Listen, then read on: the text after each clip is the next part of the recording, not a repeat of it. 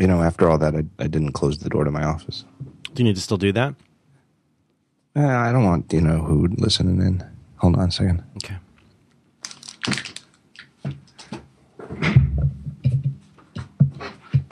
They're like sponges. They pick it all up. So this is totally Shamistad. Incognito or something. I don't know. Shamistad's not the right word. No. But there's no IRC channel. There's no live broadcast. No. And you're catching my end of this. Mm-hmm. I got it all. First of all, A, in the drinking game, I just took a drink for Samstad. B, yeah, I think Dan will find out about this when it goes up. But he won't listen to it, which is fine. But you have the ability to do that? Oh, yeah. I got it all. I got 2 screens. I got it all. I'm grounded. I got a power conditioner. I got a moisture evaporator. It's all good. I suppose it says something about me, and I've never really given it a lot of thought, that I tend to roll only at the extremes, where like at Daring Fireball, I have complete control. And that's why I use MT. There's, other systems I could use that would be more modern. But I've got a system set up there that I can control everything. Like if I wanted to switch that whole jobby to just serve people plain text like it's 1992 on a Gopher server, I could probably do that in about 10 minutes. You also have all your posts are, what is it, like .mark or .md turns any post into Markdown? Is that right? You still do that? Yeah, .text. Is that HT? But I don't. HT I access? don't How do you do HT access? How do I do that? You know what? Don't mention it. Don't mention it. Yeah. There's a little HT access in there, but it's more or less that there's, for each post, there's 2 immovable type emits 2 output files, static files. One is a HTML file, one is the .text file. I don't do it for the link list entries, but I really should. I don't know why I don't do that. I miss MT so much. That was my introduction to the command line. That was my introduction to anything. I mean, you got to give Ben props for coming up with that. What would you call it? Like the ability to use those to, inside of the greater than, less than, greater than, to be able to like have this meta language for what posts should do on the page here. Like that was how I learned so much stuff that I later kind of did with programming. For you, that was a breeze, but I still think that was brilliant. I think the credit that Ben should get is, to me, it was the first system that I was looking before I launched Daring Fireball for at least a year, and sort of staying on top of anything that called itself a weblog system or a CMS or anything like that. It was really, really good at not being constrained to the author of the system's idea of what a blog or a CMS should be. Mm-hmm. Right? So like if you looked at, I wasn't going to use it, but if you looked at, there were a lot of sites at the time, because I think Slashdot had just open sourced their CMS. Plone. Is that called Plone? I forget what it was, but it was a beast. It was a beast, but it did some amazing things, and it had some very interesting performance characteristics at the time, where it could handle insane amounts of users and comments, and had a very powerful I forget what they call it, moderation system, where you can up vote and down vote and all this crazy stuff. But the gist of it, though, is if you used it, you were going to end up with a site that looked like Slashdot. Maybe not in terms of the color, but it was, in terms of the structure, it was Slashdot. And there were other systems before MT, but you could use them to make a site that was like the one that it came with out of the box. Whereas movable type was like Lego. There was they came with instructions for how to get a default blog that looked like an MT 1.0 blog, but you could just take all the pieces apart and put them together any way you want. And I think that's really, really hard to do. And in hindsight, it looks like it's easy to overlook. Yeah, it totally is. When I got started with that junk, I had no idea what I was doing. It was PHP nuke. I tried. What was Plone in Perl? What was it was in something that was hard for me to run. It wasn't PHP. Yeah, I remember PHP nuke. But here's the one distinction that can get lost in all of that. Well, also you got to give props to Mina, because again, once you had that thing installed, which was the hard part, I paid Ben to install mine. And once it was installed, you had a pretty blog that worked. You never had to touch anything.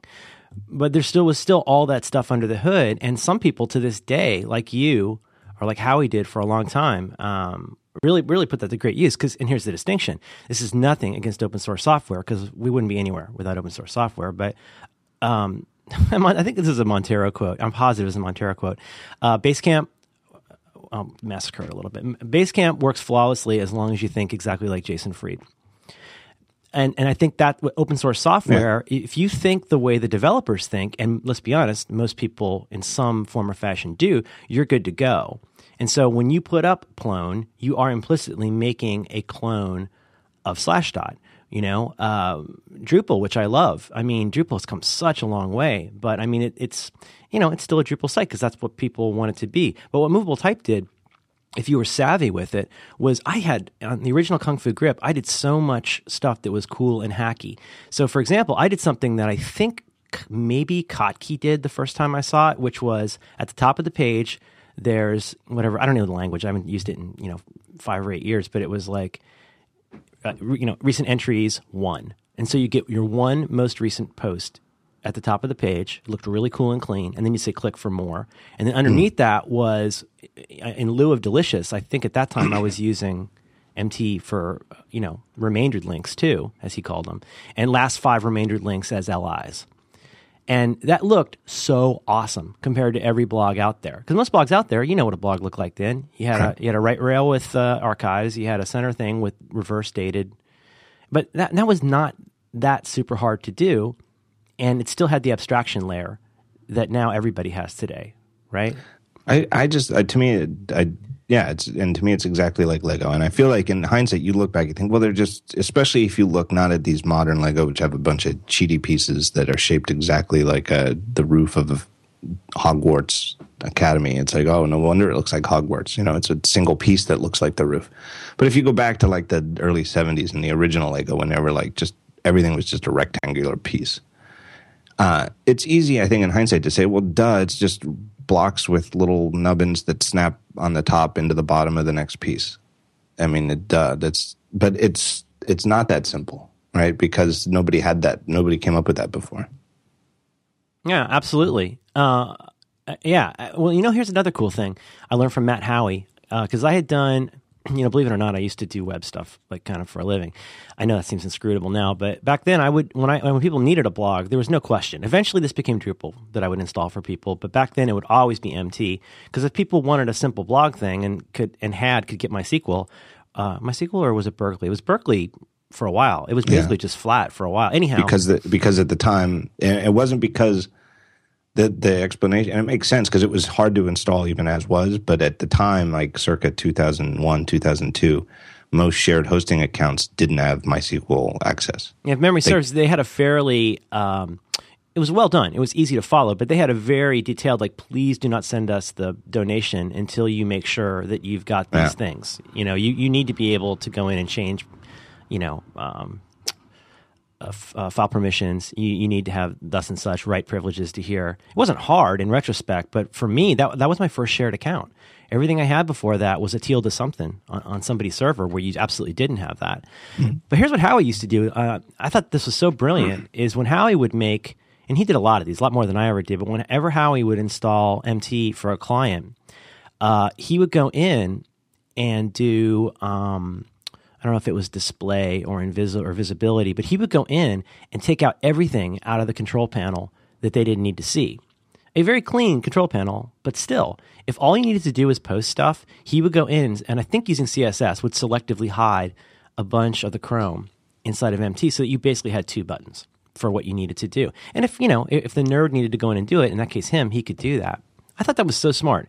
And it's that's the thing you can do with that. Now, Blogger was great because it had built-in FTP, but again, that was pret-a-porter.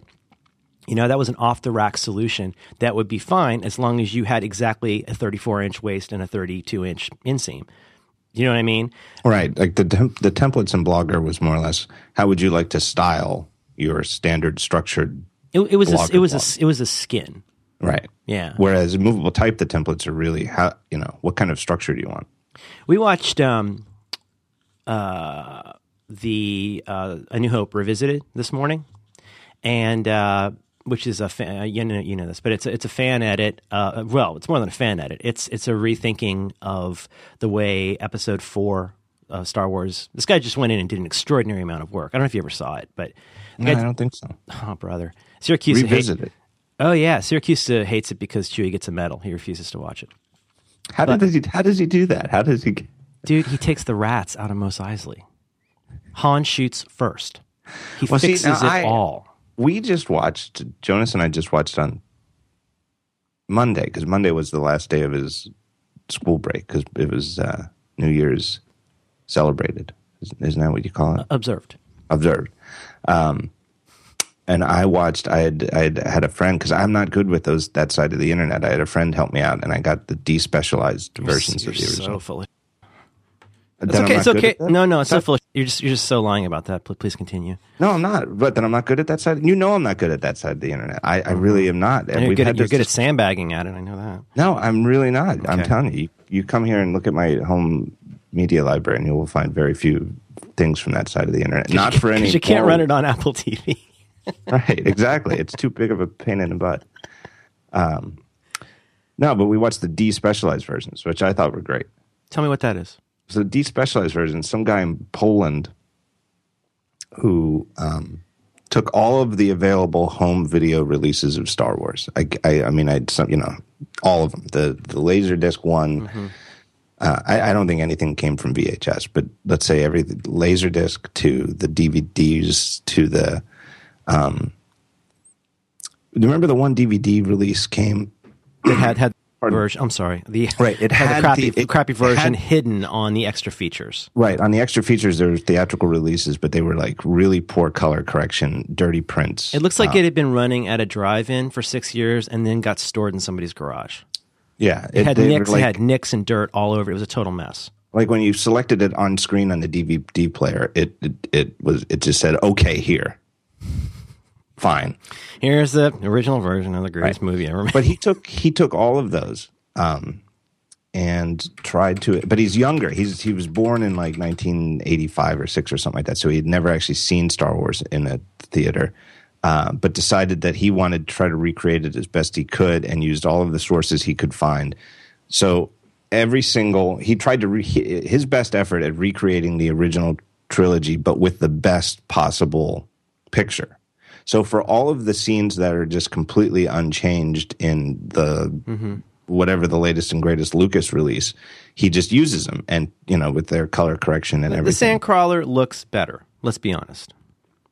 You know what I mean? The Jawa, the big Jabba boat. It does. It looks pretty great, and it's not screwy looking. Yeah. So you use that, right? But takes out all the nonsense. So when they come into Mos Eisley, I did notice, and it dropped down in fidelity. Like it didn't look as sharp as the scene before that, because I guess he was pulling it from I don't know, I don't even know where, but either he pulled that from the crummy DVD release of the original ones, or maybe he even got it from the Laserdisc version. But you don't see any big dinosaurs in Mos Eisley, and it's overall it's pretty smooth. And I thought it was very enjoyable. Well, check out that. I'm sorry. Go ahead. I tweeted it, and what was it called again? Tell me again. Despecialized. The despecialized Star Wars trilogy. Okay. They've got some really cool poster art. Look at that link I just sent you. That's the one we watched, and this is not for everybody. This is exactly in the pocket for me, because you can go see his changes. And the guy actually does, I think it's probably next to maybe the Phantom edit, it's one of the best known of the fan edits, just because the guy put just an extraordinary amount of effort into making the improvements he thinks needed to be made. It's even got, you can watch a version with, not captions, but, he'll just has a little text on screen. Running commentary? Well, he doesn't talk, but he'll go like right here, when Darth Vader picks the guy up by the throat and throws him, and it looks totally fake, like he fixed that a little bit. There's one spot where like the stormtrooper at the beginning gets shot, and the bolt sound totally doesn't match with when he gets hit. He fixes that. The arm that gets cut off in the cantina, it's actually the guy's wrong arm, left versus right or whatever. He fixes that, and it's to my eyes pretty seamless. It's DVD quality. But, we've got a copy of the new one that's beautiful, But that's the one we like to watch, and because I'm, an amateur historian, I want her to watch that one. I want Han shoots first is the number one rule of Star Wars. Right. Star Wars where Han doesn't shoot first is not Star Wars. Right. Because it was, for me, honestly, and I say this, and I know that we nerds obsess over Han shooting first, and it's like a best-selling T-shirt, Han shot first. But that was maybe for you, like the Yankees didn't win a couple times. Exactly. It's changing the way the story went. Right. Or, Christ never came out of the cave. It's like, I don't know, that kind of changes things a little bit. And the stone's a little pink now. Right. I had a reason for mentioning this. I just remember, though, that of all the fantastic things that just blew my mind as a 4 or 5-year-old, seeing it in a giant theater with my dad, and just like, this is the greatest thing I've ever seen. Like, there's no doubt. I mean, I have visceral memory of the first time I saw Star Wars at the Majestic Theater in Mount Penn, Pennsylvania. These fantastic starships, lightsabers, lasers that looked absolutely real, unlike every other ray gun I'd ever seen in my life. But some of the things that really stuck out to me were things like just the fact that Han was so cool and shot a guy under the table. I love the one scene towards the end when Han and Chewie and Leia and Luke got separated in the Death Star, and Han waits until the last possible second and kind of Indiana Jones it through the iris door. Mm-hmm. And was Harrison Ford that close to getting his leg caught in it? No, not really. But to me, in my mind, having only seen it once, it was impossible. Like he jumped through a hole that was too small for him to fit through. Mm-hmm. Just a door, just a guy running through a door that was closing. Yeah, but I mean, those characters did stuff for a reason. Here's the reason I mention it. We probably shouldn't do too much Star Wars, but the reason I mention it has to do with the Legos and movable type thing, which is so we started watching that today, and I ended up Ellie made me this morning while we were watching. She made me a land speeder out of an index card and gave it to me. Which for a variety of reasons made me really happy. It's in my wallet now. But I was like, oh, let me show you something, and I went on YouTube and found the TV commercial for the land speeder that I had, which at the time I hated. Like I loved it because it was from Star Wars and you could put, the little Kenner figures in them, but it did kind of suck. And I was like, then I said to Ellie, and I actually made Madeline come over. And my wife loves watching videos for things, especially for Star Wars. So I brought her over and I said, I want to show you the most disappointing big gift. You get the big gift every year. Yeah. You get the bike. You get like last year, our daughter got the IKEA kitchen. You get the big gift. My big gift in 1978, I got of course I got a copy of the Black, John Williams album, double album, but I got the Death Star, which in my head, when I was 11 or 12, in that commercial looked so awesome. And on Christmas Day, it was the biggest piece of crap you've ever seen. It was this totally flimsy. You didn't have it. You were too little to have that. No, but it remained on sale for years after it. I don't think I got it the first year. It was like the Kiss solo records of Star Wars stuff. I had a good friend. I had at least one good friend, David Newmore, who lived 2 doors down, same age. And so we kind of coordinated our Star Wars purchases. And he got the Death Star, and I got the Millennium Falcon. Oh, you got the good one. Yeah. I had the X-Wing Fighter too, which was way better than Death Star. But, okay, this is where it relates to Legos and Ben Trott. So I had this thing. I got it. Of course, I'm thrilled. It's in the giant box. You open it up. It's black. It's got the little it's Star Wars. So, I got whatever, an 11-year-old has for a boner at the time. I open it up. I take it out. And it's very much one of those, I don't know how many, board games you guys buy today, but, or obviously you don't do the Barbie route, but something that's so common today, which is a really flimsy plastic skeleton with mass printed cardboard in between the bits of plastic. It was totally flimsy. It looked like putting together Chutes and Ladders. It was ridiculous. And yes, it had 3 stories, but it was entirely prescriptive, predefined play. The top floor had a little chair, and Darth Vader sat next to one of those big guns, which of course makes total sense.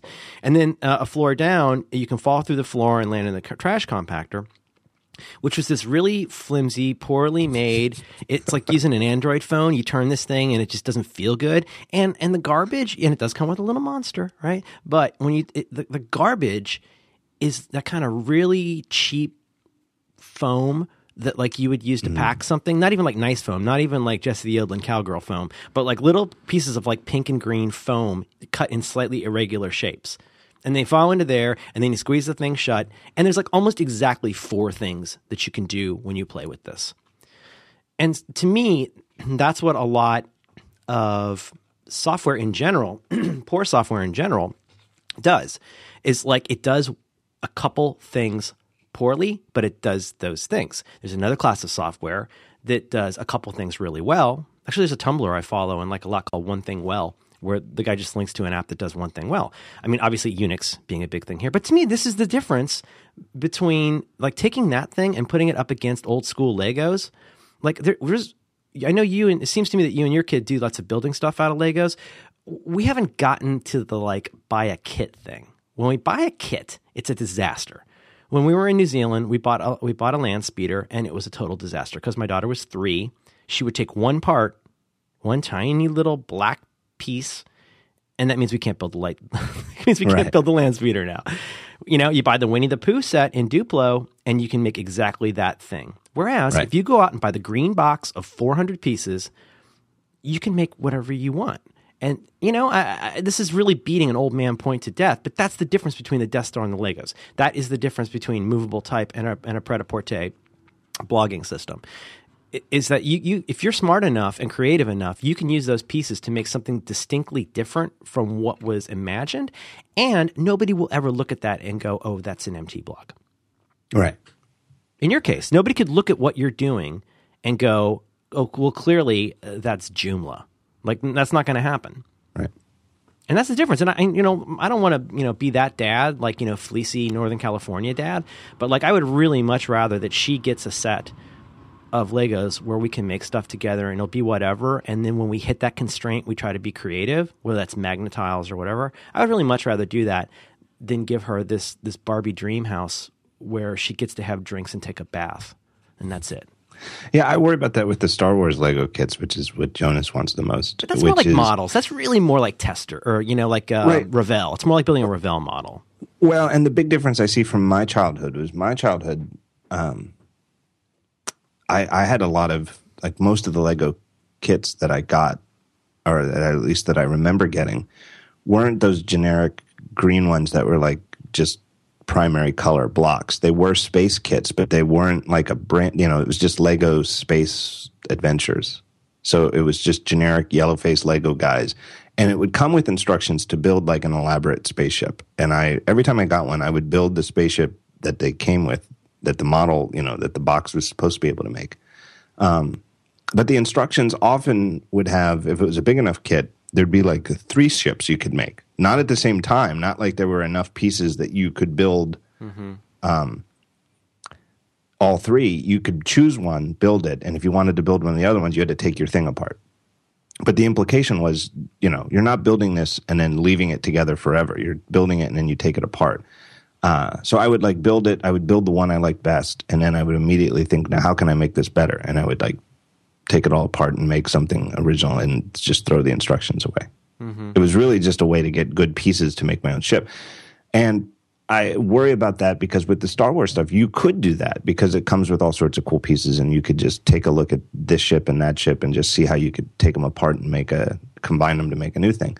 But because it's Star Wars, I worry that that this is actually the right way to build a TIE fighter, that it's canon. There was no canon for the generic Lego Space Adventure, Mm-hmm. Yeah, and it would be insincere for me to say I wouldn't have killed for that. Like, I did not want the off-brand lightsaber. I wanted the lightsaber that had the logo on it and cost twice as much. Nothing's more disappointing when you're a kid than getting something that your parents think is close enough. Right? I got the off-brand laser gun, and one of my friends got the black Han Solo blaster. That's like getting corrective shoes. Right. Oh God, that blaster was so badass. It was.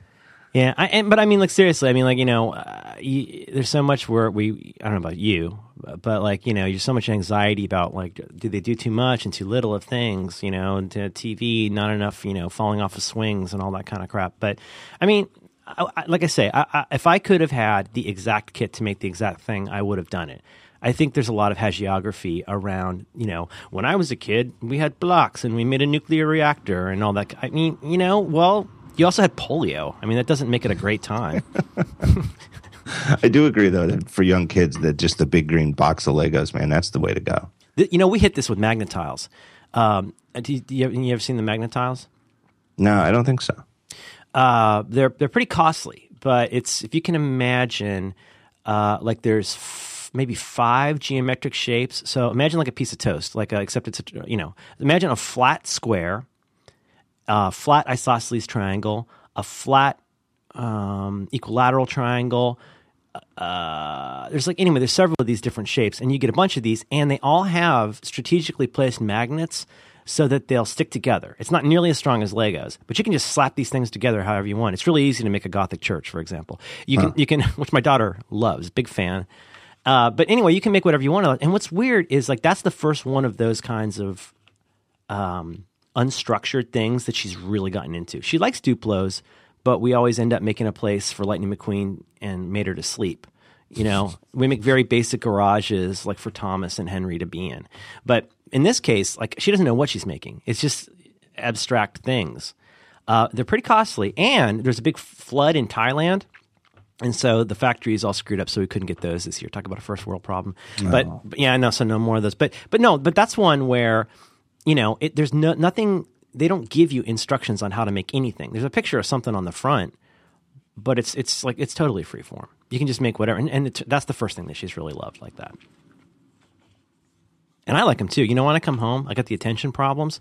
I come home and I'm tired. I'm recording podcasts all day. It's hard. I get home and I want to organize. I want to sort these by color. I want to put them together.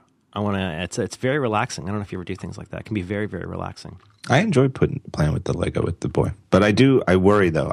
Like I said, I worry though that in the modern Lego world where everything is branded Harry Potter or Star Wars, the mindset it instills is you put it together and then keep it together. Don't you see that as two different things though? I mean, when we go to our toy store, it's, what drives me crazy is when we go to the bookstore, we have one bookstore that's near our house, and it's a great bookstore. It's for anybody from the Bay Area. It's the guy who used to own a clean, well-lighted place for books. He now has a place near our house. Don't be creepy. And we go there, and there's the giant shelves of all the cool books, all the big books with, all of the you got the Dr. Seuss books, you got Olivia, you got all the cool books, and you see spines, right? And then there's these 3 racks, like the eyeglass kind of spinning racks, where the covers all face out. This sounds like a subtle distinction, but it's not. If you were a child, would you rather look at a wall of spines, or would you rather see a spinning thing with frickin' Dora and Scooby-Doo on it? It's crack. The kid does not want to go and browse through spines. The kid sees Dora and Diego and runs over. And right. I think that's exactly what happens in the toy area by design. They're going to, at the toy store very near that place, they've got a giant aisle of branded Legos, and then literally under a table. You know that stupid skateboard thing you do with your fingers? I don't understand that. They have a whole table of that, and under that, they have the boxes of Duplo and Legos.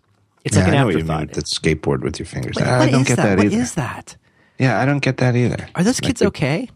I don't know. I used to ride a skateboard. I was not very good at it, but I used to do things with my fingers, but I'm not sure I need a bowl to do that in.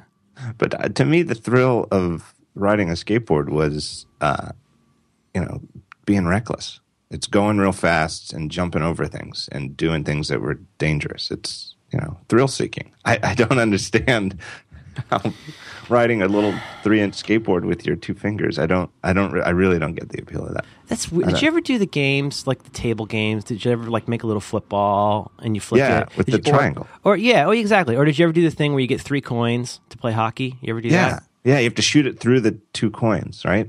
Yeah, exactly. And that's like our version. That was a pretty good game. You could play that with 3 coins anywhere, and that's probably the closest thing we'll ever have to saving strain during a deadly depression. But that was pretty fun.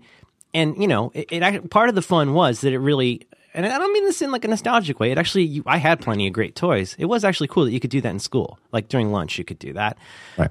And then I'm not sure why you need a branded skateboard to do that. That feels dangerous to me. Right, and I guess part of it too is that we called the game with the triangular folded up piece of paper football, but it really had almost no bearing on actual football whatsoever. Yeah, when we would play the penny game, the hockey game, we would get into fights just to try and keep it realistic, tear our pads off. But again, you didn't play it with a little fake hockey stick. Well, you didn't play it with a thing that said whatever, I don't know, Right. hockey team, like Flyers or Bruins. What's Bruins? What game is that? That's the hockey. Okay. I thought it was maybe basketball. But I think this has always existed. You go watch The Christmas Story. He wants the Dakota ring branded with Little Orphan Annie. I don't think this has ever not been there.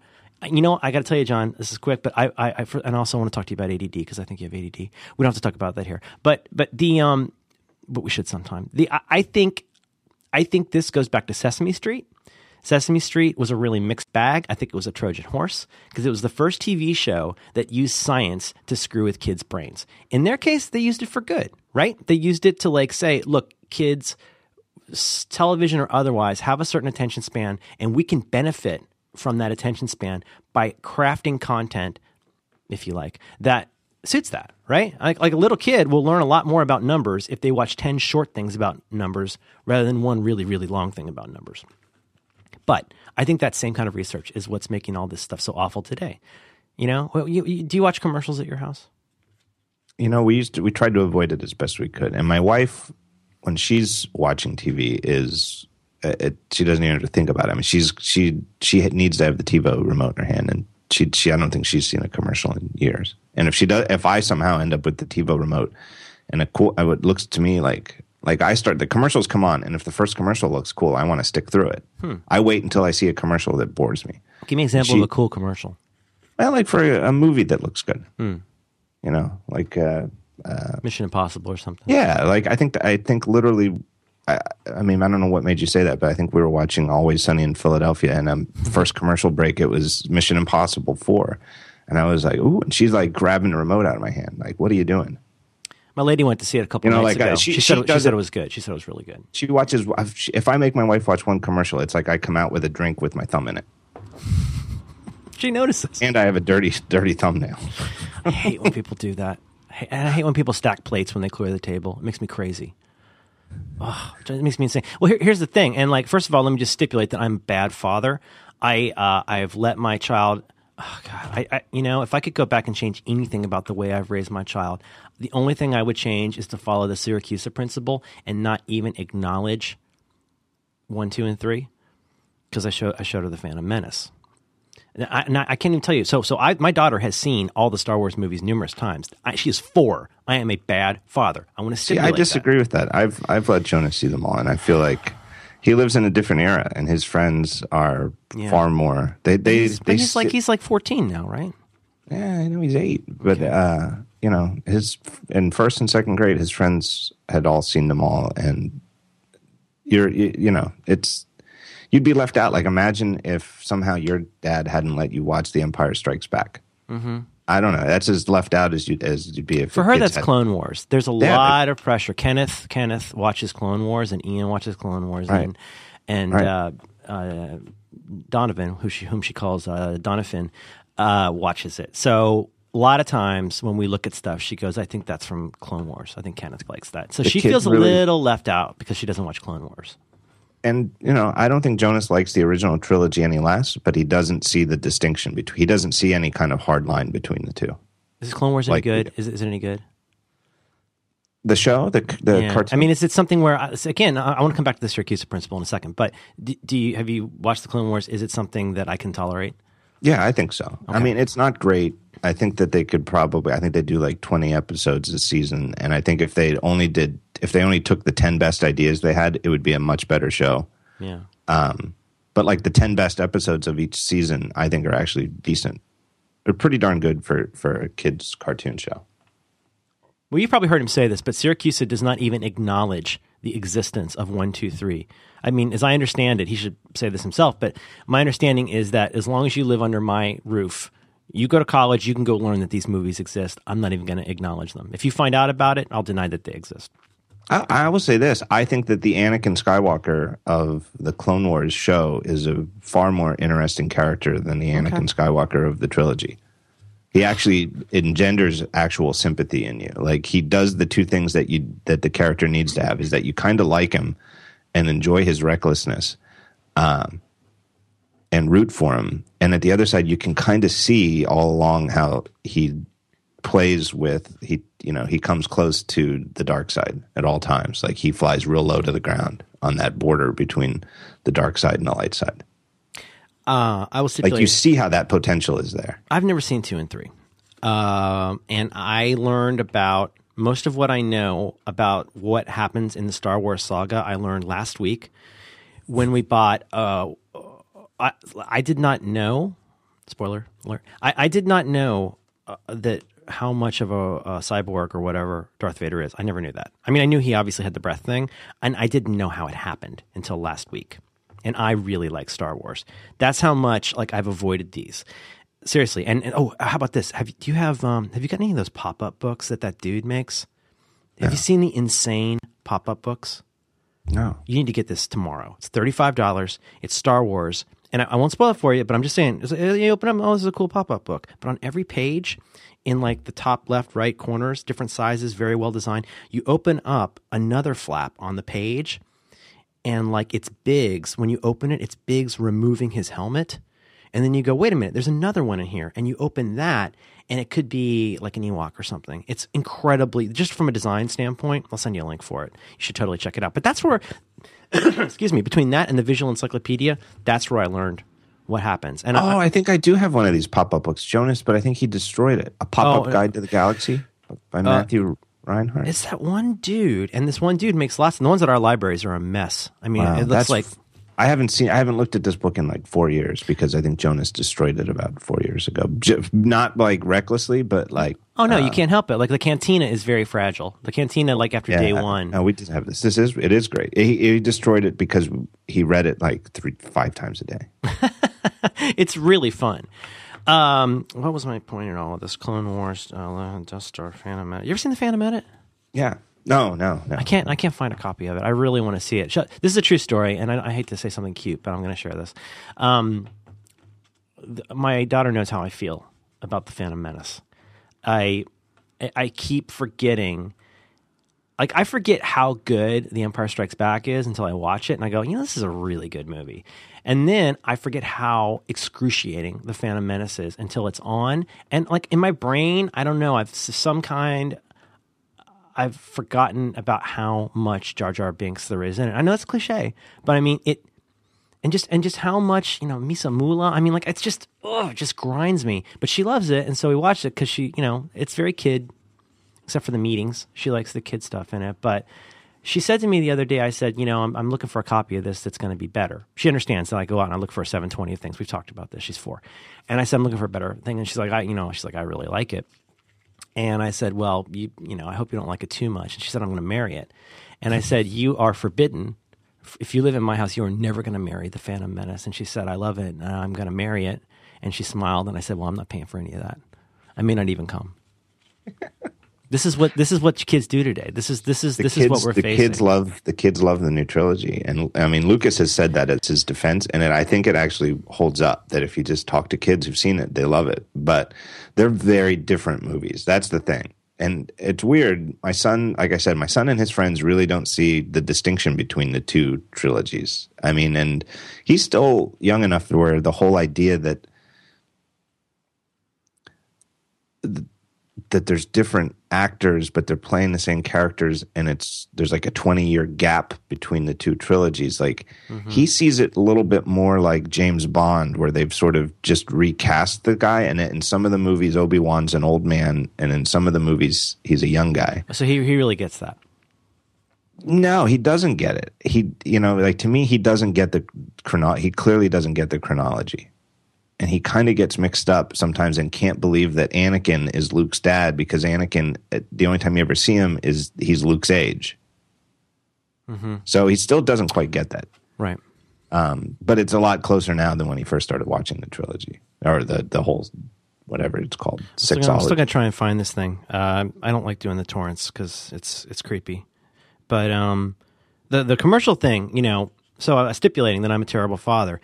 But just because we hate commercials the nature of the way that we consume media, and let's leave it at that, is that, whether it's the TiVo or whether it's Apple TV or whether it's other things we don't do, is like we just don't have commercials in our house. We don't. I think we might still have cable. I'm not sure. But like the only time we ever check to see if we still have it is because, Comcast, you can't change anything with those jackals. You try, right. It must be even worse there. But, the only time we see commercials is hotel rooms where we're going to placate her for like a tough day of travel and disruption and weird food. And we'll flip on, what is it? Like whatever the one is that, Cartoon Network or whatever. Yeah, or the Disney Channel. Disney. It's excruciating. Yeah. Because that's where the science really comes through. You get like when you don't see it for a while and then you see, and you're just like, Ellie, honey, that part at the beginning is not the toy. That part at the beginning is a cartoon that looks like the toy. Yeah. And then for a second, they show the toy, and it's clearly something that got, splatted out of some machine in China. And I hate it. And I hate that she even has to be exposed to that. It's one step down from being the guy in charge of the Joe Camel cigarette campaign, where you really knew that you were setting up people to get a terrible, debilitating, lifelong addiction and possible lung cancer. It is a cut below that because you're just selling crappy pieces of plastic. But I can't imagine how much the people in charge of making those commercials hate themselves, because there is a science to it, and you can see through adult eyes, especially like you said, like if you don't happen to watch a lot of commercials on a regular basis, and it's like maybe you haven't seen a commercial in 3 or 4 weeks, which is often for me that I don't see a television commercial for 3 or 4 weeks, and then you see it, and like you said, especially the kids ones are so cynical and it's so transparent. I just can't imagine how much the people who did make them hate themselves, because the thing is, that it works. Yeah, I would say if I have a parenting mistake, it's exposing Jonas to any commercials at all. Like at some age, like we tried to. That's a humble brag, John. That's a humble brag. Is it? I don't think know. So. I think it's a pretty bad mistake. I feel like if I've done anything poorly as a parent, it's giving her an unrealistic model of how much love, affection, and good decision making will ruin her for the rest of men in her life. No. Can I just? I want to come back to UCSF. UCSF, where my wife used to work here in town. They have the archive. They maintain an archive of. I think I need to look this up, but what I remember is that it's a huge body of literature about the tobacco settlement.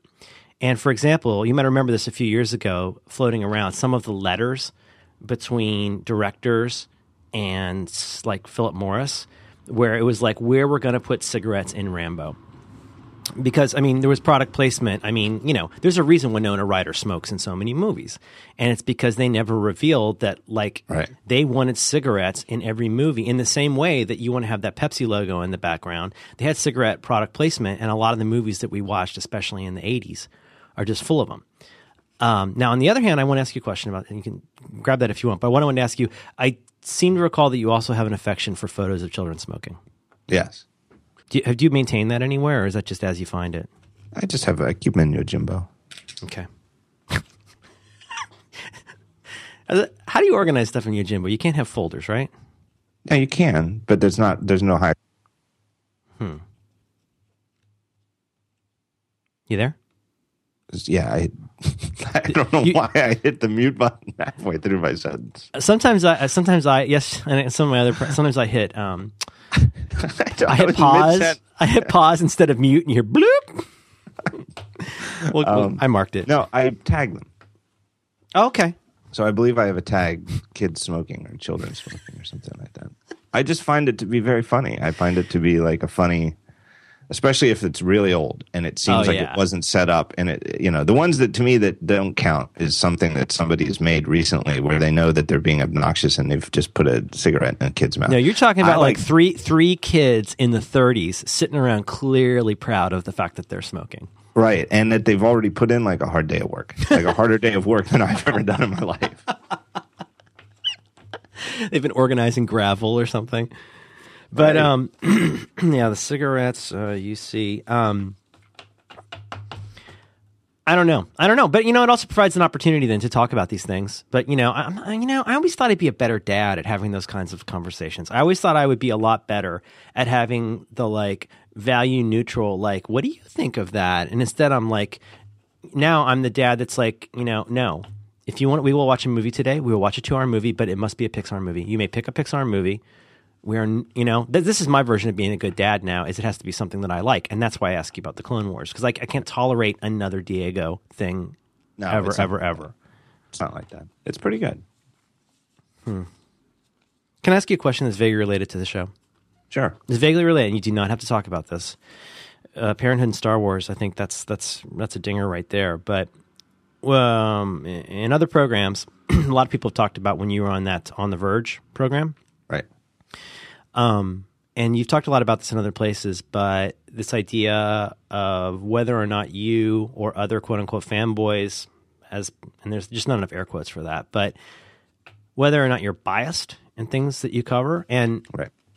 Something I wanted to ask you, and I don't know how to use IRC, so I had no way of asking, but how do you distinguish or contrast things like bias? What was the other words you used? Biased or maybe cherry picking. I mean, how do you contrast that with the idea of credibility? Because it seems to me that there's a distinction worth making there. That there are some things that are biased, and then other things that are incredible. And do you make any distinction between that? I don't even know if that's a good question, but I think there may be a difference, and I want to know what you think. I definitely do, but I think that to me the credibility comes from having a track record and leaving everything up there, and that you can go back, and if you're paying attention all along, you can see how it holds up over time. And I guess the one thing too is that I'm never trying to paint a picture of this week in tech. I'm trying to paint the big picture, like a years long tapestry. And I have to do it though one day at a time based on what's going on right now. And so with the cherry picking, it's because it fits in with the big story that I'm telling. So one of the aspects of the big picture, not this week, not the phone that just came out last week and the version of Android that just came out 3 weeks ago, but just overall, is that Android phones have poor battery life compared to the iPhone. Or some of them do.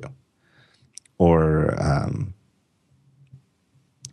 that Android phones don't get software updates, that you buy it, whatever it comes with is all you get. So I might cherry pick things like that out of a review of a new phone because it fits in with the larger narrative. And now maybe parts of the narrative change, maybe parts of them, maybe I'm wrong, but you can go back and you have to look at the story that's being told over the course of a year. Mm-hmm. But my name is on all of it. I mean, that's to me is what makes it different. I'm just never going to go out of my way. And I forget how much of this I've tried to get it all out in one.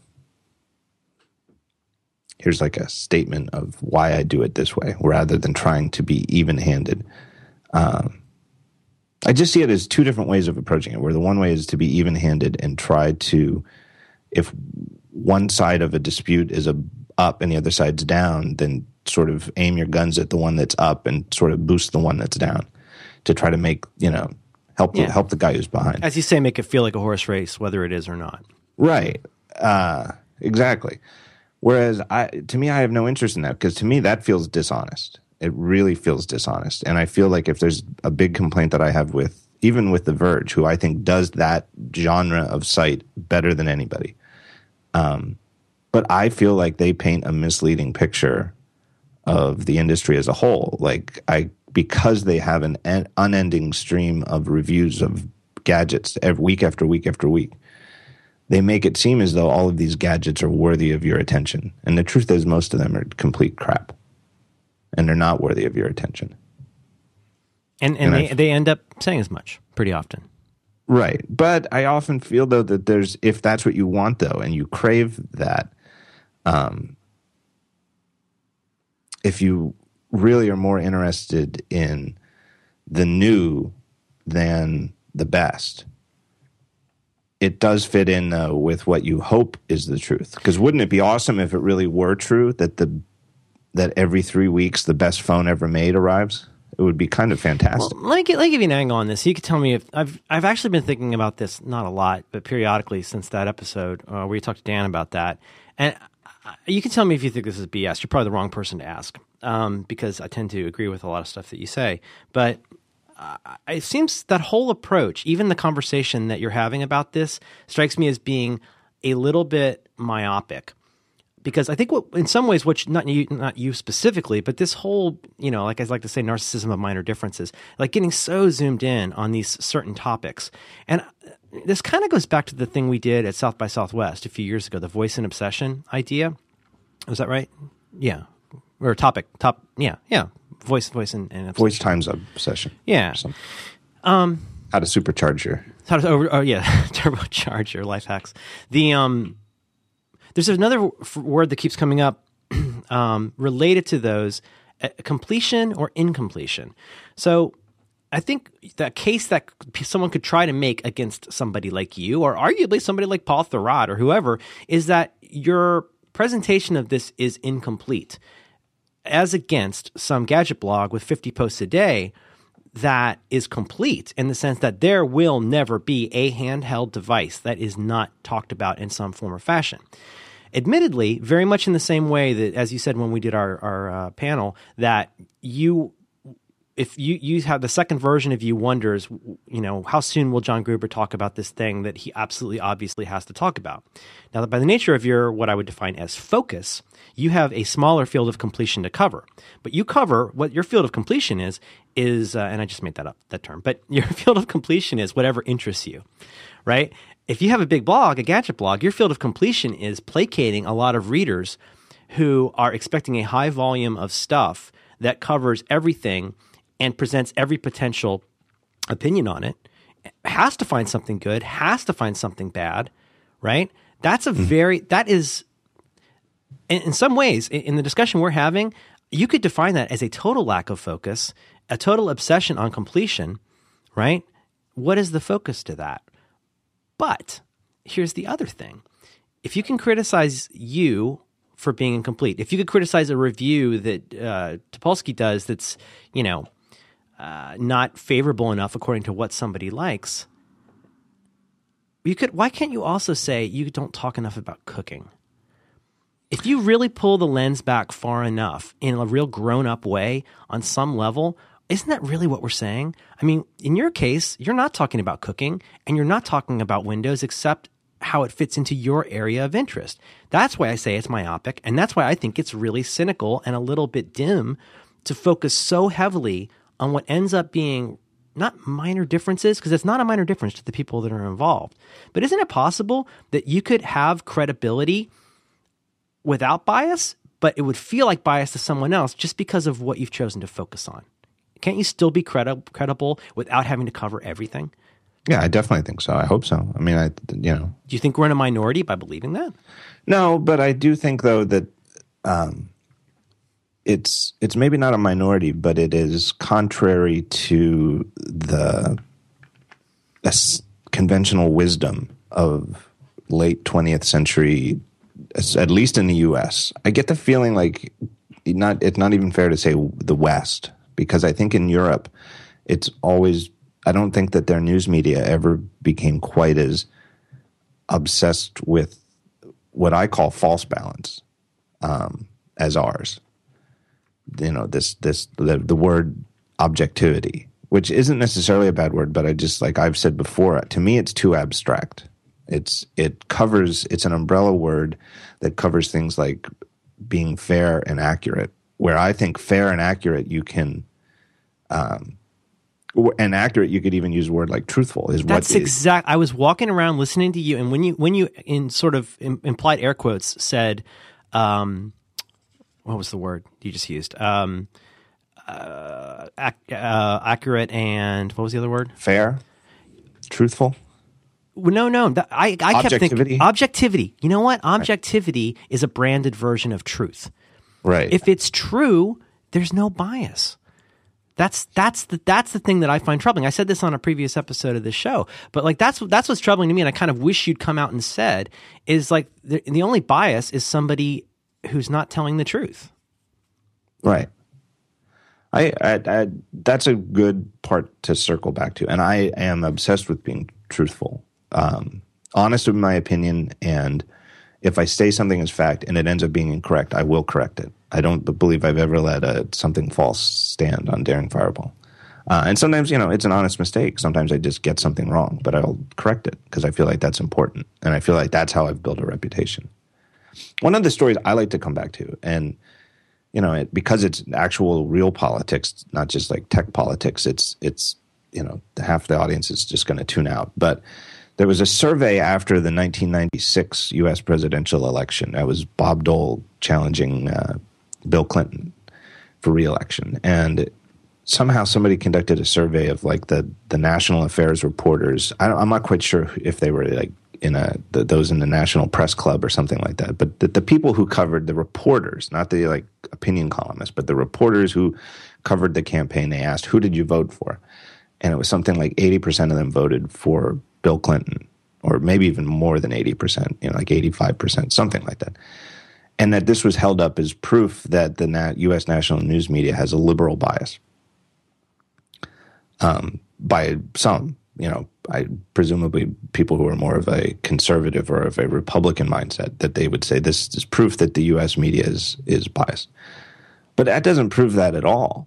It only, isn't it also possible that the people who cover the campaign as reporters are the most informed voters? They're hyper-informed. They know every single detail of the campaign because they wake up at 7 a.m. to get to, Bob Dole's stump speech in whatever state, and all day long they're following what's coming in over the wire, what the other guy's doing, and what's saying in there. Watch the debate, not just live, but then rewatch it so that they can get all the nuances. And that by being hyper-informed, they can, by consensus, agreed that Bill Clinton is actually a pretty good president. And then in hindsight, as we get further from the Clinton presidency, and I think it's almost unanimous that as you get further from current events and a presidential term goes into history, the partisanship sort of fades away, right? I mean, even with, it takes a long time. But you think about the presidents who are in the black and white era, people just aren't as partisan about them as this year. This year, you're either pro or against Obama or whatever. Black and white era, you may not even remember who they ran against. Right. You don't hear people talking about whether Dewey should have won. Right, and things change. Like Nixon, who was, a Republican, and liberals hated him. He's the guy who's founded the Environmental Protection Agency. He was the president who started that. Actually cleaned up, got the federal government cleaning up the environment.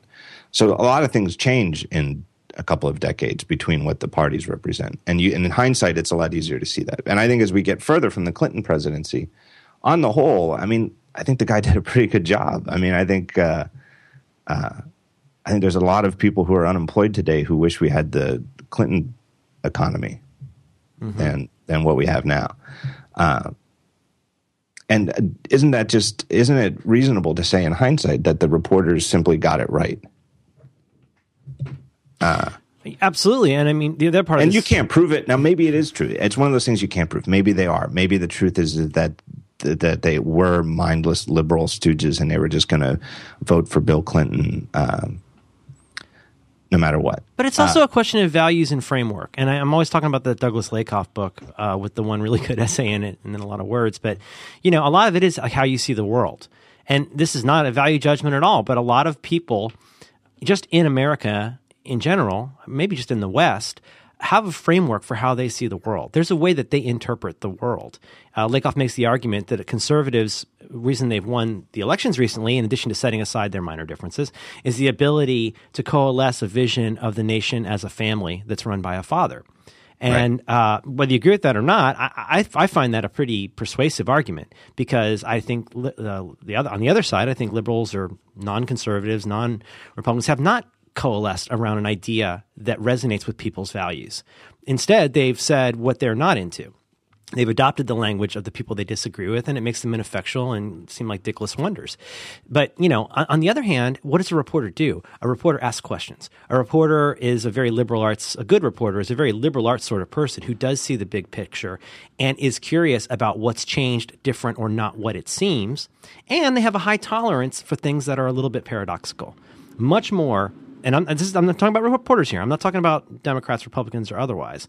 I'm saying that if you're a good reporter and a good liberal student of the liberal arts, you're somebody – I've said this before, but I believe the liberal arts is about learning to use a library and learning to ask whether something is what it appears to be or how it's different from what it appears to be more saliently. And I think that's what a reporter does. And so maybe it has nothing to do with his stand on abortion.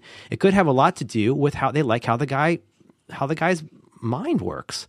And with Obama, I think one problem with Obama, I still support the guy. I think he's great. But I think one problem with all the hagiography and the hope posters was they did not ask how the guy operates. They asked about what he represents. And that led people, and I got John Gruber, I cannot tell you how much heat I got from friends of ours that own framed posters of Barack Obama. I got nothing against that belief and hope. But you hire a lawyer and an accountant because they're a hard ass. You hire a politician because he or she knows how to get things done. And I think one reason people are so disappointed with Obama is they didn't look at how the man operates, how he runs things. Yeah, I agree that he's not what they thought he was. But I think if you looked at, I don't think he misrepresented himself. Not at all. He had as somebody who follows politics, I do not. Right. A lot of people say you can tell how well someone's going to do by how well they ran their campaign. Right. Put differently, if you have somebody who cannot even run a campaign, you have to ask how well, like if you have your entire staff in a state quit, you have to ask yourself how well that person's going to be able to hold together a cabinet, let alone a relationship with Congress. Right. I would say this with talking about political reporters. And so I think that their job, I think what they should think about is that the person reading the report they're writing right now is going to come out after reading it better informed of what is going on and the actual truth of what's going on, wherever that takes you. So if one of the candidates proposes a tax policy, doesn't matter if it's the Republican or Democrat, but they propose some sort of big picture tax policy, and they say that this is going to help balance the budget. And the truth of it is that any sort of mathematical, just actuarial analysis of it is that the opposite would happen, that it's just a giveaway to whatever class. Maybe it's the middle class, maybe it's the upper class, whatever. That should be front and center in the report, that the candidate has proposed this, claiming the facts.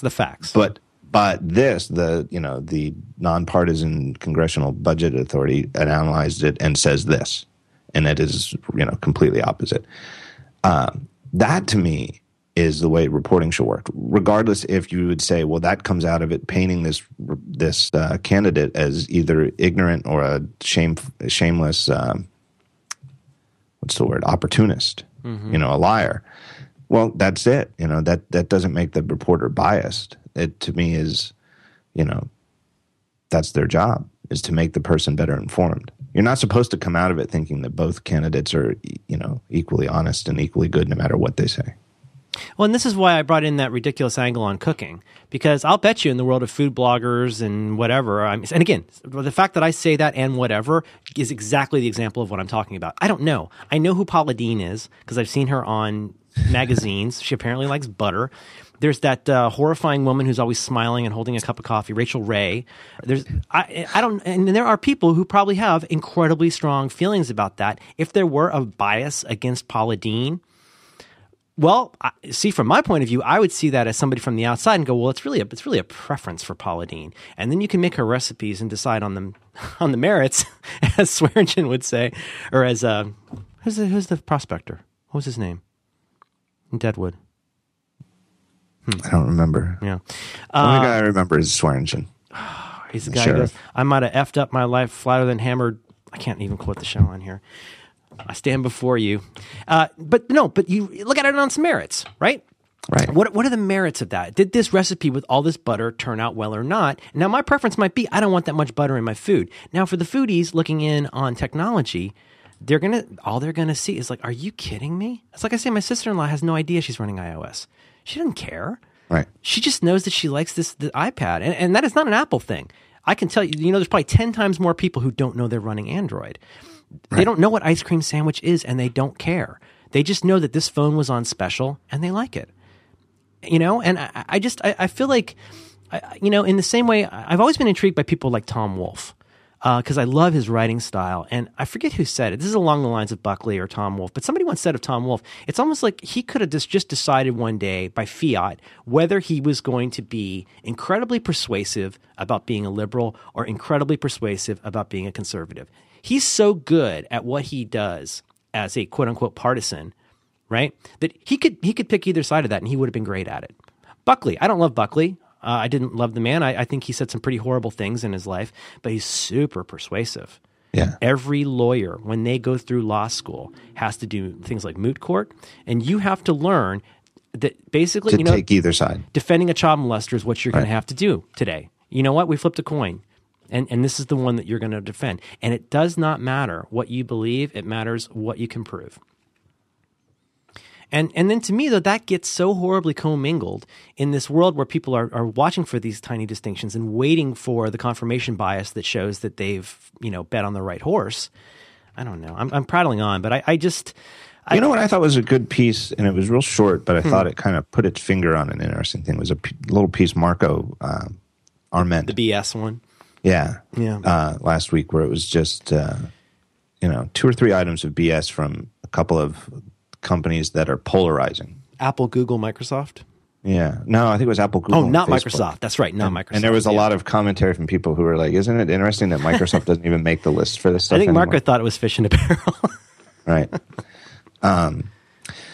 But I think the reason that it was good is that it's different people are annoyed by different things. And the BS that he listed from Google, I thought were pretty accurate. And I actually find them, they kind of push my buttons. Like hypocrisy pushes my buttons. Like I do not like hypocrisy. And so they're repeated, and I hammer it. I actually know that I hammer it too many points and it too many times on Daring Fireball, but this nonsense where they keep saying open, yeah. And this is open.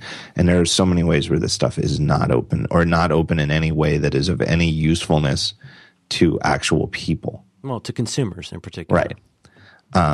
I don't think there's going to be a lot of people learning make directory from the command line. That really pushes my buttons. I'm sure that for other people, like the no native apps other than through the App Store and we approve them all, Apple rules, is way more of a button pusher than it is for me. Like to me, I see it as, well, I see the trade-offs and I kind of, as long as I still have my Mac where I can do whatever I want, I'm really not offended by this. I can totally see though, like I shouldn't say the Mark Pilgrim perspective, but like Mark Pilgrim is one of the guys who I often try to imagine what I think his viewpoint is.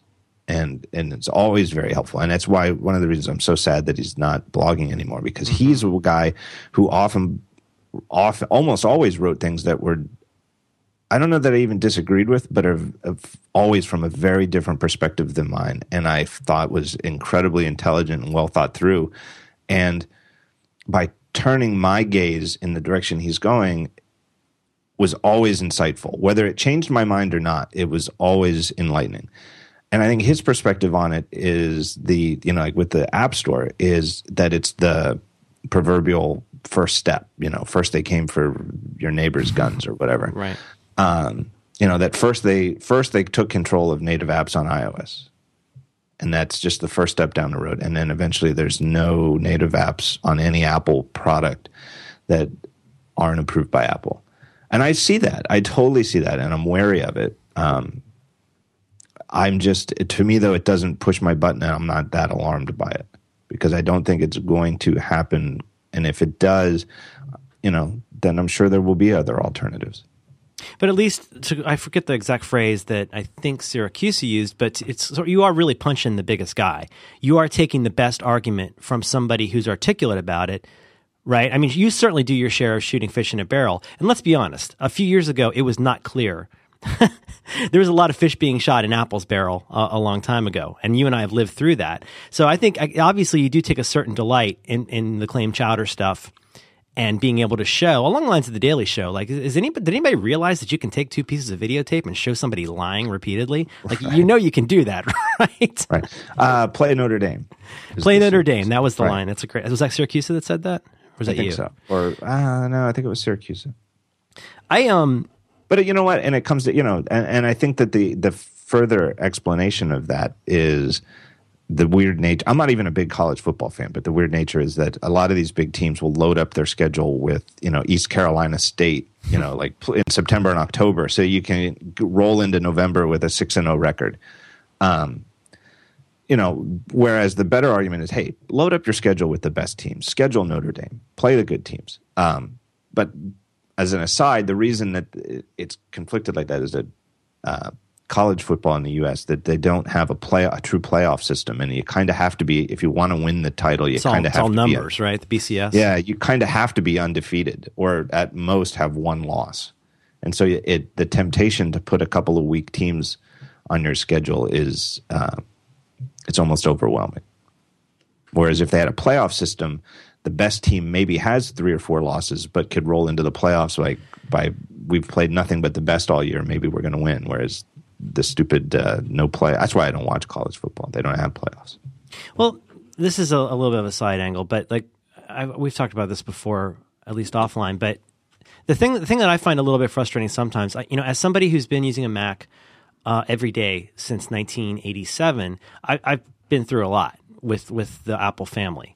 Ups and downs. And I have not always been as tuned into it as I was, especially in, say, the early 2000s. But, when I was coming up, there was no question that it was Windows versus Apple on any variety of levels. Now, I mean, like a lot of people have said, or at least like I've said, I mean, like, what if Apple decided that Windows was always their quote unquote competition and their enemy? Well, they wouldn't have made some really great stuff because they would have been fighting the last war.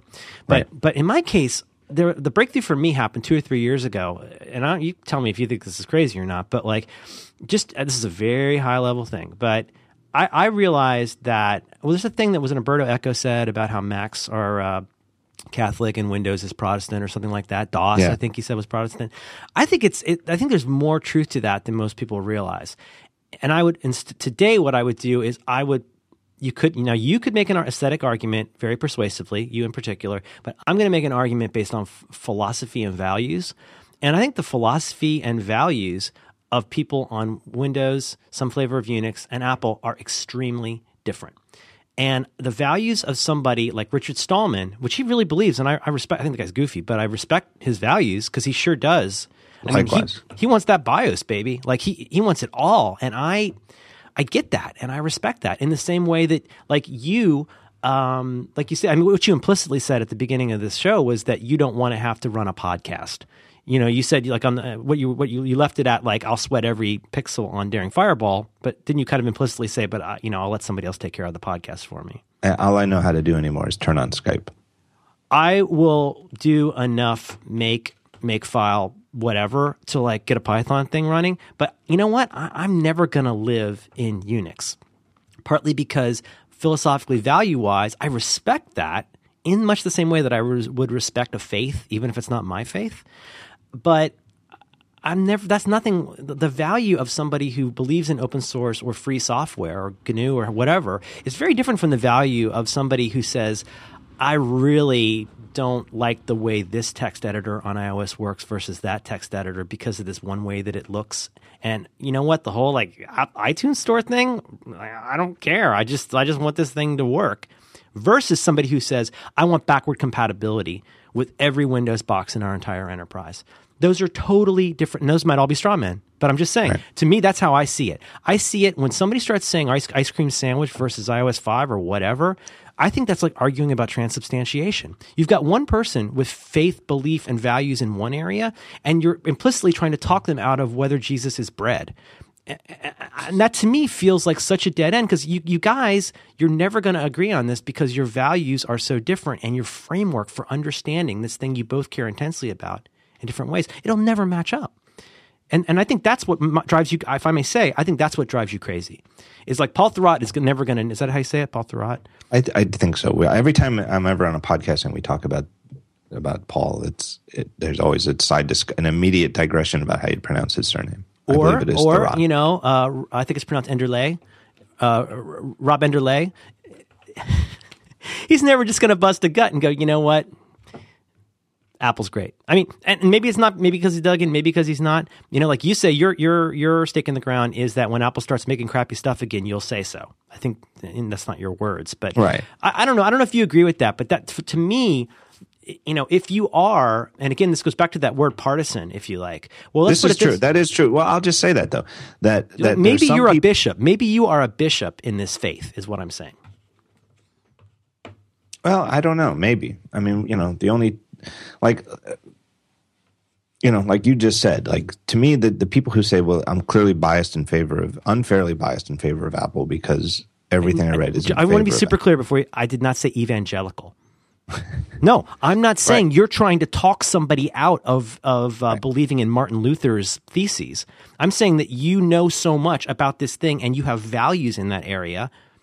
That doesn't make you necessarily hate other people or other faiths, if you like. It's just that that's your focus. That is your area. Your area of completion is understanding all of the stuff in that particular faith and value system. I did a bit in the talk I gave a couple of months ago at that Singleton Symposium. Which I was not invited to. That's fine. Yeah, that's all right. They in beautiful Montreal. What a great place. You should go next year.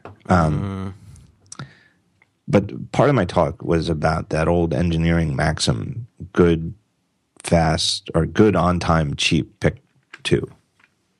And, what a great little maxim that is. And you can see how it makes intuitive sense that, if you take any two of those, the third has to suffer. There's no way you're going to have something well done that ships on time and have it be done cheaply. It's going to cost a lot of money to do that.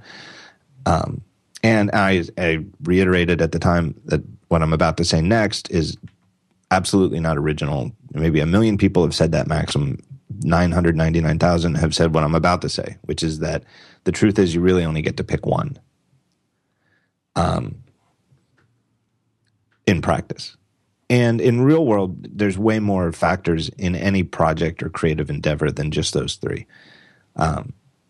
But I think, though, it's easier, though, to think about it if you think about it in that neat little good, on-time, cheap It changed the way I did project management. It became the most immutable law when I was a project manager that if you cannot get people to understand the triangle, well, I used to call it project management triangle, right. In your case, engineering. If you cannot get people to understand that, you're never going to ship anything great, maybe not ship anything. Yeah, I agree. And the triangle works, and that triangle is maybe some fundamental ones. But like, for example, the word good is so multifaceted that inside good is all sorts of different ways that a thing could be good. And like what an Apple product, what people at Apple would think is good, like what Scott Forstall is going to look at and say is, okay, this is good enough, we're ready to ship, is very different than what someone on the Android team like Andy Rubin is going to look at and say this is good. There are different priorities. But I still think that at a fundamental level, it's true, though, that you get to pick a lot fewer things to say this is something that we will not budge on. But I'll just interject. Andy Rubin's idea of good might also be fundamentally different because if you're looking, I don't even call it open source, but whatever. If your focus, again, with Windows is going to be on being able to run on this high-end Dell as well as a set-top box in Vietnam, your idea of good is going to be completely philosophically different than Scott Forstall. I'm just saying It's more than going like, is this too much Chrome? Is this polished? Is this responsive enough? Is the screen laggy? If your number one thing is this needs to run on every box, your good is so different. Right. So I think, and I exactly like that. And I think that it's possible that everybody can value all of those things. Like it's easy to say that I would like something that is good, on time, and cheap, and I value them all. Wouldn't it be great in an ideal world if you had a project that came out perfectly and it was on time and under budget? But the truth is, you've got to pick which one is more important to you. You have to, and you have to focus on that. And inevitably, in the real world, in practice, the others are going to suffer. The order in which you put them, even though you might say, I do value all of them, the order in which you put them, to me, is probably, if you could chart it, it would be like on a logarithmic scale, where Oh, it's more than just 33, 33, 34, and 34 is the top quote unquote priority. You're saying that you have to put that 1 point 10 times higher than the second one. That's what I think in practice. And so for things like clearly to me, Apple values typography far more than any of their competitors. And I mean typography, let's say in the modern sense, where you're not talking about putting type on paper to lay out a magazine or a book, but screen typography, which includes like not just the words being next to each other, but UI typography, which would be like how close. No, like in the Jan Sichel sense, like the whole design of the screen as a gestalt. It's much more than just like, do you pick Cochin? Like, what does the whole thing look like? Right, and if you're prompting someone with a question where there are only two possible answers, which is to say, delete. Do you really want to delete this draft email, or stop the deletion, cancel and go back? I want to keep it open. How close are those two buttons to each other, and what color are they? In a sense, that's sort of a typography. Apple values the beauty of that sort of typography more than any other company. And I don't see how anybody can dispute that. And I think that there might be people who honestly prefer, have looked at iOS, have even used an iPhone and have switched to a Nexus Galaxy and are happy, and I think it's their life is better because of it. And they might value typography and beauty and user interface design, and they're happy that Android 4 is better looking and better designed than any previous version of Android. But it's just not as high a priority as it is for me as an individual, and I think for people at Apple who are the right people who are working at Apple. It just isn't as important to them. And there are other factors that are more important to them. And the differences, especially like that, like 1, 2, and 3 on that list of your priorities, the difference on that logarithmic scale, it's just magnified. Do you think, that's a leading question, but I'm, along with some of the other hosts on this network, I laughed. I laughed at a couple weeks ago when Eric Schmidt made, was it 3 announcements involving a Friedman unit? Eric Schmidt announce at least 3 major. Well, there's the 50. He's going to be in 50%. Google, Android will be in 50% of TVs that ship. Yeah. World class. A world class tablet. And wasn't there another one? Yeah, and the one I'm thinking of is that 6 months from now, mobile developers will develop for Android first. Setting aside all of the partisanship on whether you like iOS or Android, if your value, like mine and presumably yours, is understanding the immutable nature of the Project Triangle, that's partly why I was joking about that, and a lot of people have also joked about it. There's something in my gut that's farcical about doing something that would take 5 companies operating synchronously at the top of their game. You're not going to pull in people from 5 business units into the big meeting room and produce an iPhone.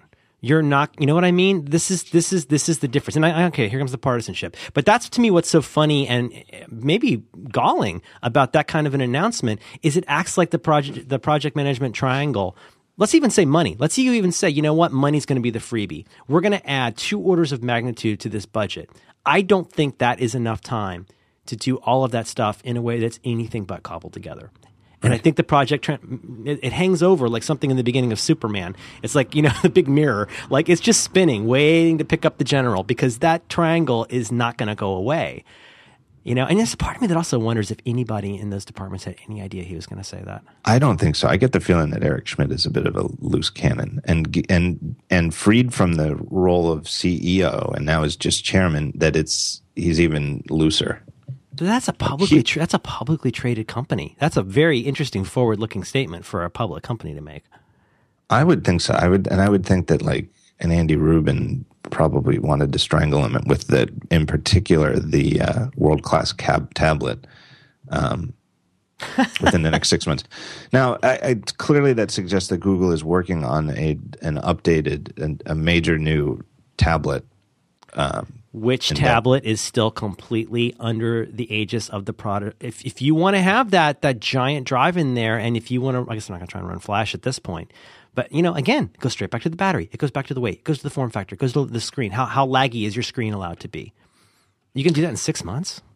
Yeah, and I think that especially with the stuff on the market, and it's always different, I think, when you're talking about something where your company isn't yet on the market versus one where they are. So, for example, when Steve Jobs unveiled the original iPhone 6 months before it went on sale, well, that didn't hurt Apple's existing iPhone sales because they didn't have one. They weren't selling a phone yet. Mm-hmm. So if it made people wait 6 months to buy a phone, well, that was actually in Apple's favor. Is this the Osborne effect you were speaking of? Yeah. So whereas sort of tacitly admitting that existing Android tablets are not world class, which is the implication if you're saying that we're going to have a world class one in 6 months, it's more or less admitting that we don't have one now. Isn't really the sort of thing that the people who already are trying to sell today's Android tablets are looking to hear. It's a very strange thing. We should wrap in a sec, but I want to ask you, I really like what you said about, I never thought of it quite the way you put it, but if you're looking, let's review the triangle it's like cheap, good, and fast would be one way to put it. In project management, we would say there's three sides, and at least here's the project management angle. You've got a triangle. Imagine a notional triangle that has three corners, because that's what a triangle has. One of them is quality or durability or features or however you want to put that. Well, let's just admit though that a discussion of what makes for a quality product is in itself an infinitely deep argument. Yes, absolutely, we could stipulate but you can encapsulate it and zoom out and just say quality. Well, there's a very reductive but true way to put this, which is if somebody goes to the whiteboard and puts 85 bullets of features and benefits and says, go make this.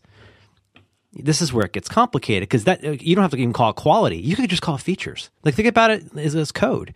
Think about features for what you need to ship. Well, let me come back to this. So just to clarify, though, I've heard it put different ways. Some people say quality.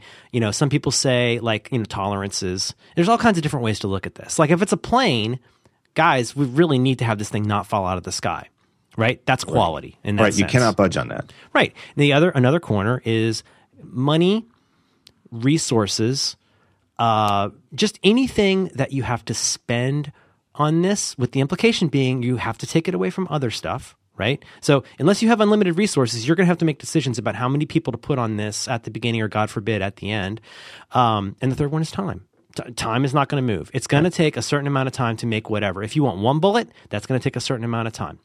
If you want 50 bullets of features and benefits, that's going to take a certain amount of time. Now, the way I would phrase this with clients, and hopefully not too much of a dick way, was the way it was taught to me. You get to hold two corners and I get to hold one. So if you tell me you want extremely high quality or features very, very quickly, then I get to decide how much that's going to cost. Right. You get a vote, and you can nix it, but nixing that means that you don't get a fourth corner, or you don't get to cut off a corner. It's an engineering problem. The plane is going to have to carry heavy gas if you want it to go over the ocean. You don't get to pull on those 2 points and not have the other point move along with them in a corresponding fashion. It's always 180 degrees. There will never be less or more than 180 degrees. And just as a quick swipe shot over the bow, that's what makes a bad manager. A bad manager is somebody who has not accepted that much more than their staff or the people above them. If you don't accept that, you're not going to be a good manager. You're not going to staff up or down enough. You're not going to have budgets. You're going to slip on your dates. And anyway, if everybody doesn't understand that and agree, we used to call it a project charter. Like, if everybody doesn't agree on what the rules are, and so what do? You go into the Mythical Man Month thing. You say, oh gosh, these were more features than we needed. Now the solution is to throw people at it. And how well does that go, right? So that's the funny part about it. Now, I don't know if I heard this from you via you. I want to say it was Chartboy that said this, but somebody said in an acquisition, you can buy. I should have looked this up, but in an acquisition, when you acquire a company, you're paying for, was it resources, market share, or talent?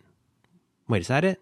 Anyway, whenever you buy a company, you're basically getting you buy in the amount that you pay for something. It covers the talent, the market share, or the technology, right, or the patents, or whatever. Right? You have to pay for all of those, but in reality, you only really get to use one of them. And I think it might have been a Simco chart boy that said that, but I don't remember. But that was like, that sounded so brilliant to me. Like when you go out, if you buy Dropbox, are you buying Dropbox for the service? Are you buying Dropbox for the talent? You follow? Yeah, I do follow. I don't know if I learned about that from you, but that really, no, it wasn't me. It definitely wasn't. That struck me as being super smart. That and again, all you have to do, can I just say 2 words, Time Warner? Do you remember when they were going to rename the company AOL? And do you remember 6 or 8 months after the acquisition, the sum total of what they had produced was 1/8 of an inch bar at the top of every web page that Time Warner was associated with? Right. That was basically it. And then you had, it's the classic, one of the classic culture clashes. It's got to be up there with what, like Sun and Oracle in terms of like just colliding cultures. To me, if you don't get that you only get to pick one of those, again, you may have to pay for all three, right? Because that's their value in the market. Because somebody else, the implicit point being another company, let's say you're buying let's say you're doing a straight up talent acquisition, which seems like most acquisitions are eventually, especially with Google. I mean, not that Apple's never going to buy something to just use their version of it. Adobe might do that. Right. But what Adobe would pay for Macromedia is really different from what Apple would have paid for Macromedia. They sure would have probably offered a lot less. They might have just wanted that talent, not to just, you know what I mean, white label or like repackage Cold Fusion. Do you follow? Yeah. It seems to me that if you were to adopt, in the same way that you're saying, the orders of magnitude picking of the triangle point, I think that really changes the way you think about company priorities too, and it shows you where the values and faith philosophy of that company is based on what they end up doing with that acquisition. Because if they try to do a little of all three, I think it's wasted money. Yeah, I think it's very clear. I think that's a great way to put it. And I think, for example, if you look back at the messiest by far acquisition Apple ever did, which was Next, that it actually, I think most people in hindsight would agree that it was effectively a talent acquisition. And not just Steve Jobs, but the whole crew. I mean, so many of the people, Avi Tevanian ran all of the software for close to 10 years. And a whole bunch of really smart engineers came with them. I mean, there's people inside Apple working on the, Cocoa and Cocoa Touch who've been there since like 1989 at Next working on those same frameworks. It was clearly also a technology acquisition where the core of the OS is the Next OS. But I think that after the acquisition shook out, it was the talent first, the technology second. And I think that everybody knew it. One thing that was not confusing about that acquisition is that they were not buying any market share. It actually simplified things. It made people raise their eyebrows at the $400 million price that they were spending all that money on a company that effectively had no market share. But I think in hindsight, it's pretty clear that they had their priorities straight. And I think Jobs always knew that. I think Jobs and the people who he appointed to work with him as like his top executives, the ones he trusted, knew that the most important thing they had was the talent. And if they needed to make something that wasn't even going to use the next technology, they wouldn't have hesitated to do it. I mean, for example, the iPod didn't use the original, the click wheel Jobby had nothing to do with the next technology. I was like more creative, right? Right. Creative. I had a creative jukebox. Although in a sense, though, I've always thought this too, and it's sort of an aside, I guess, is that it did, as a user interface, use the column view metaphor, which Next pioneered. I don't recall anybody using that column view for a hierarchy. You mean like Command 3? Like if you're in a Finder window, Command 3, the columns? Yeah. Okay. Yeah, because think about it. The column view in the Finder is the original iPod interface. It's true. I thought they got that all from Creative. Didn't they acquire Creative? No. Oh, they just stole it.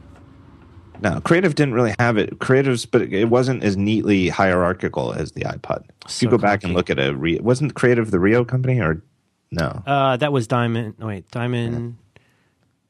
I remember I had a 2 gig Creative Jukebox that weighed like 60 pounds. There was a crazy OS company like the Pixo OS or something like that, Pixo.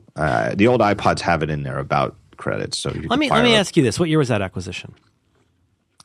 It was like over Christmas 1996, but it might not have been legal until 1997. Okay, but it was like right around now in 1997. Let's say the news comes out or gets leaked. This is all hypothetical. Let's say the news comes out or gets leaked. This is in the middle of the dot-com boom. And let's say you work for Fast Company, Red Herring. What was the Battelle one? But whatever. You work for one of those fast-paced, diggity, like dot-com-y things. And let's say your beat at that magazine is talking about specifically about the horse race for market share, right? Let's say that is your coverage. Is it biased for that person to say this may not be a good acquisition because they don't have the market share? Is that biased? No, I don't think it was biased. You know. Exactly. And so for somebody else who covered operating systems at that same publication or elsewhere, maybe somebody at Unix Times or whatever, they have a completely different viewport into that because they care more about one corner of the triangle. Does that make them biased? And those two guys, they could argue forever. Let's say the argument that was on the table is, was this a good acquisition for Apple? Well, the one guy's right. It was a terrible acquisition because they don't have market share. The other guy's also right because, especially in retrospect, because it was a great acquisition because it brought them the thing that reinvented the company. And I think somebody could watch that and go, both of these guys are wrong and biased, you know, depending on what side you want to pick. But that's the kind of example I'm talking about. Is it really depends, like as you say, I guess, on which corner of the triangle you have. Maybe putting it as faith was not the best way for me to put that. But, you know, when you take something in a big enough context, especially put it in a historical context, that's when it becomes clear what the real play was. But I don't think that makes that market guy wrong. Right. I would have been wrong. If I wrote just the other day when saying it was 15 years ago to the day or the day after, that if I had been writing Daring Fireball at the time, I think in hindsight, I would have probably called it a bad idea. I paid $25 for that beta. Worst money I ever spent. I don't know what I was thinking. I don't know. And then, of course, because I was still on OS 9 most, I was like, you know what? This is crazy. I'm going back to OS 9. Library. You know why? And I'll tell you why I would have been wrong. And it's exactly what you just said, was that I think I would have been looking at the wrong. I wouldn't have been looking at market share. I would have been looking, though, at the next OS as it stood, which was interesting and always kind of geekily appealing to me, but it clearly wasn't going to help Apple as it was. What I didn't understand was that the most important thing that Apple needed was an infusion of smart, talented executives at the top. Oh, mine was much simpler than that. Mine was like, I can't have my cool icon factory like Kraftwerk icons. What are these giant pictures? Why is this so slow?